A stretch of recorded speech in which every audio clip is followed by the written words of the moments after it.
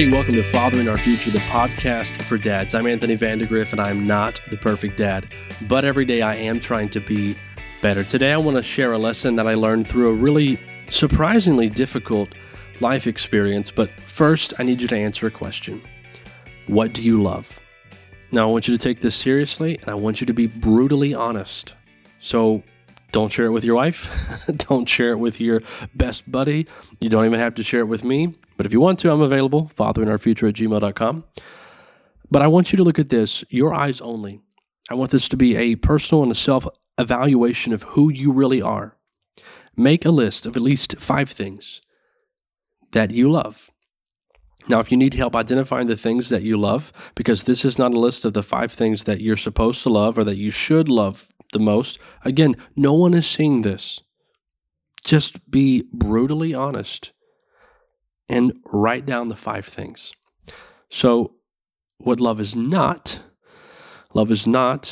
this whimsical emotional high that you experience within a particular context. Love is a commitment. Love is a devotion. So think about the things that you commit yourself to. Think about the things that you place a high value on.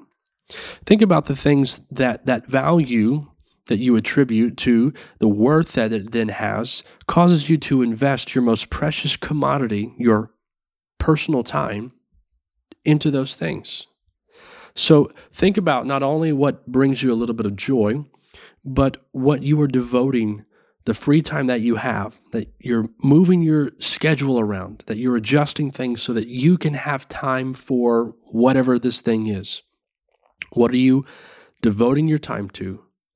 What brings you joy? What are you committed to? That's what you love.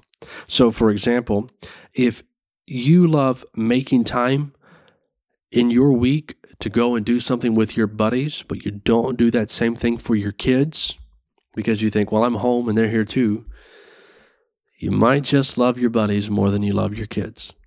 Now, that sounds crazy, I know, but I want you to be brutally honest.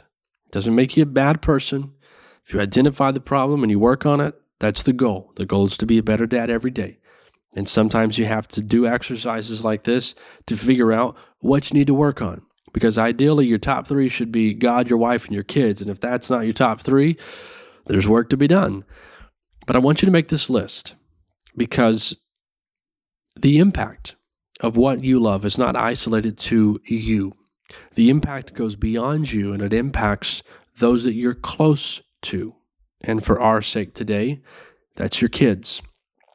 Your kids will be impacted by the things that you love. And not just from the time perspective, not just because you're going to be committing time that your kids really need with you to other people or to other things. That's not where I'm going with this, but that is also important for you to recognize. Let me tell you my story so that you can understand how I came about this lesson. Before my wife and I had kids, she got me a puppy. Now, like any real American man who lives in Texas, puppies are the best, and that's my perspective. And Rufus was the greatest of them all, the most handsome, good-looking pup you've ever seen, just the sweetest dog. And if you're watching this, I'll try to flash up some pictures so that you can know I'm not lying to you. I'm telling you the truth. There's never been a dog like Rufus, and there probably never will be. Now, I will caution you, I'm going to try to remind myself throughout the rest of this episode to not make too many tangents because I loved Rufus very much, and there's a lot of stories and memories that I want to share, and you can probably go ahead, you can probably pick up by the tense that I'm using right now that Rufus is no longer with us. We had to put Rufus down, and that was the difficult thing. It was surprisingly difficult. So let me tell the story in somewhat of an order and see if I can make sense of this and see if I can allow you to see the lesson that I learned from all of this. My mother had picked up my son from school on a Wednesday, and she took him to the library. So on my way home from work, I picked up the girls, and then I met her at the library to pick up my son. She told me that she tried to come to the house and take the dogs outside. Lola was fine, did her business, but Rufus wouldn't even get up. Rufus wouldn't go outside. So I took this as Rufus is just kind of being Rufus. Now, Rufus is he is the textbook definition of the loyal companion. I mean, that is what he was. He was the best behaved dog, wonderful with the kids. He laid down with all of them when we brought the kids home and they were playing, and he would let them ride on him or at least sit on his back. He never tried to actually carry them around anywhere, but they could lean up against him. He was like the back of a chair for these kids. He loved the kids. And in his old age, he was getting close to 8, which he was a Rottweiler mix, and Rottweilers typically only live to be 8 to 10, and they like to get lazy as they get older, and he was hefty. He was 140 pounds, so he was a lazy boy. And I thought he was just being Rufus. But when I got home, I quickly realized that something was off. He couldn't stand up, couldn't control his back legs. He couldn't get them underneath him, and even when I lifted him up, he couldn't keep them there. My wife got home, saw this, broke down into tears because I think she knew what was going to be inevitable, even though I wasn't even trying to process or think about that at the time. She left to go get food because she said there was no way that she was going to cook dinner that night.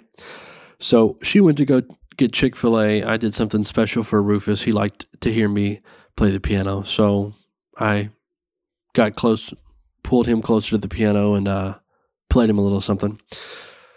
Anyway, after that, I talked to the kids and I tried to tell them what might happen, that this might be the last night that they see Rufus, and that it would probably be a really nice thing if they showed him a little extra love and a little extra attention. Now, Reagan, my 4-year-old, was just, big smile, kind of like Dwight Schrute when he's trying to learn how to talk to women in the office. That was Reagan. She was really into what she was doing. But Frankie loves animals, loves living creatures in general, and he took it to heart. As soon as I was done, my wife walked in the door with Chick-fil-A, and I said, let's go to the table, let's eat. And Frankie looked at me, he said, Dad, that is a waste of time. We need to love on Rufus. And I was like, all right, buddy, you do your thing. So he went and he sat on the floor right next to him, started loving on him. We're getting the food out and getting the food ready, and I asked Frankie a second time, I said, buddy, do you want to come to the table and eat? He said, Dad, would it be okay if I ate on the floor next to Rufus? So he hit me right in the feels, and I got his food, sat it down in front of him, and I just kind of watched him.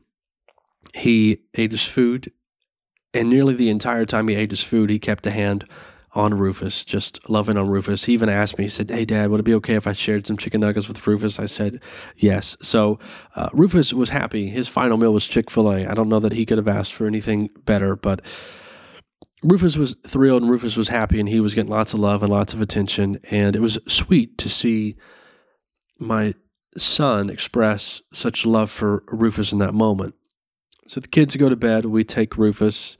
Now I will take time to tell this tangent because I have heard people talk about having to put their dog down and how it was such a tragic experience and it was really difficult and they're really emotional. And I never understood that before because I tried to be a realist and try to be pragmatic about most things. And so the emotional side of things is what I really have to put attention and focus on.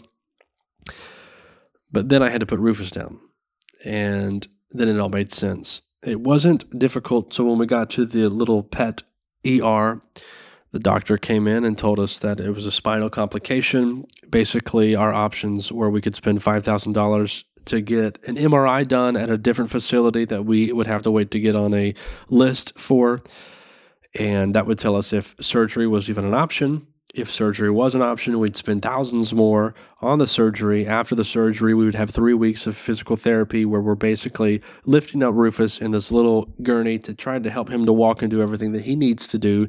And after 3 weeks, we would know if surgery was actually successful or beneficial.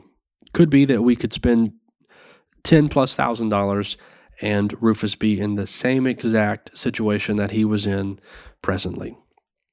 Or it was we consider the quality of life and we put him to sleep. So my wife broke down while the doctor was there.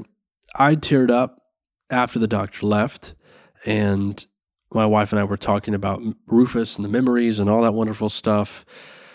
And even when they rolled Rufus back in and they actually administered the injection, I held his head, just kind of looked at him in the eyes, just rubbed his face, rubbed his big chops. I loved his big chops. And just kind of slowly supported his head down to the table. And that was it. That wasn't the hard part for me. The hard part for me, and I'll give you a point since I'm making this tangent, the hard part for me was when they rolled Rufus back in after we had made the decision that we were going to have him put down. My wife was like, look, I want this to be so happy for Rufus. I want to just love on him and get him to wag his tail and just be so excited. And that's what she did. And I did the exact opposite.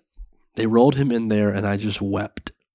I put a hand on him and rubbed on him and wept. Because in that moment, it wasn't that I felt like I betrayed him by saying that we were going to put him down. It's just that there was no hope. There was no hope. Hope was gone. I knew what was about to happen. I knew he wouldn't be there in the morning. I knew change was about to just settle in and be completely unwelcomed in our home. And there was no hope. And that was painful. That was so difficult.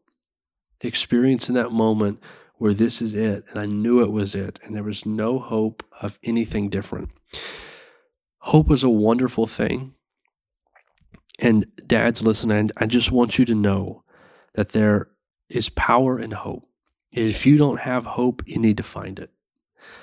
And as a father, you need to make sure that your kids always have hope and you have some control in that. Now, I've talked about hope in the past. You can go and check out some other episodes, but I definitely want to spend some more time on it. But anyway, the hopelessness factor for me did me in. I struggled with that. And then the change was tough too after the next 2 or 3 days. They were pretty emotional. But what was beautiful to me was the way that my son treated Rufus the night we put him down.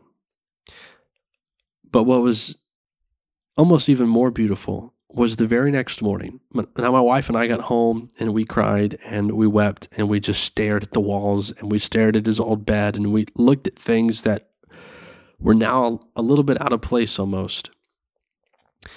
And we went to bed at 2 a.m. We didn't set alarms. We had to work the next day, and honestly, we did not care. But at 7 a.m, my son came down, and he's usually hard to get out of bed. He's usually, hey, buddy, we've got 5 minutes now to get dressed and for you to have breakfast and then to get to school. That's Frankie. But at 7 a.m, he came down, came to my side of the bed, and he woke me up. He said, Daddy, he said, is Rufus here? Man, and I had a conversation with him, but what was so impactful to me is that this is the very first thing that he wanted to do. This was what was on his mind. This is what mattered to him, was Rufus. And now the reason I asked you to write down what you love is because the things that you love will be the things that your kids choose to love too. Frankie did not know Rufus when he was a puppy. He did not have the historical context that I had, but he chose to love Rufus because he saw how I loved Rufus. He saw how his mom loved Rufus, but he saw the value that I placed on him. He saw how I treated him, and he mimicked my behaviors.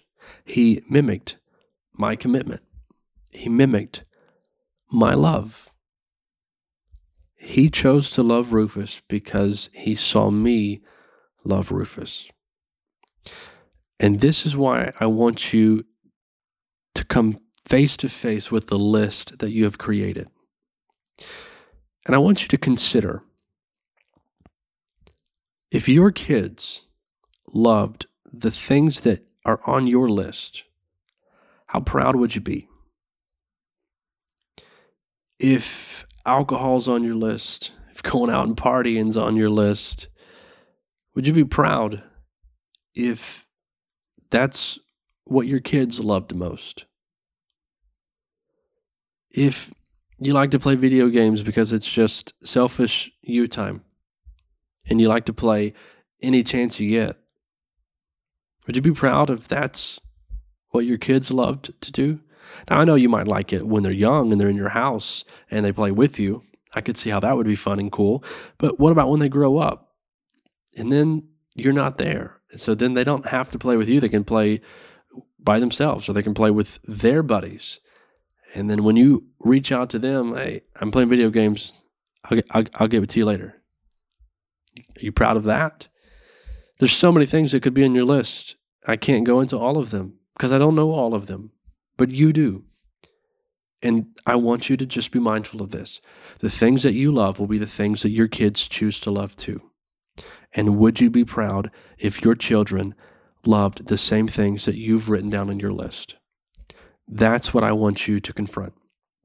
And that's what I want you to deal with. Because if you're not very proud of those things, you don't get to be a coach, because you're not a coach. You're a dad. And those are two totally different things. You can't just live the way that you want to live and then tell your kids, don't live like me.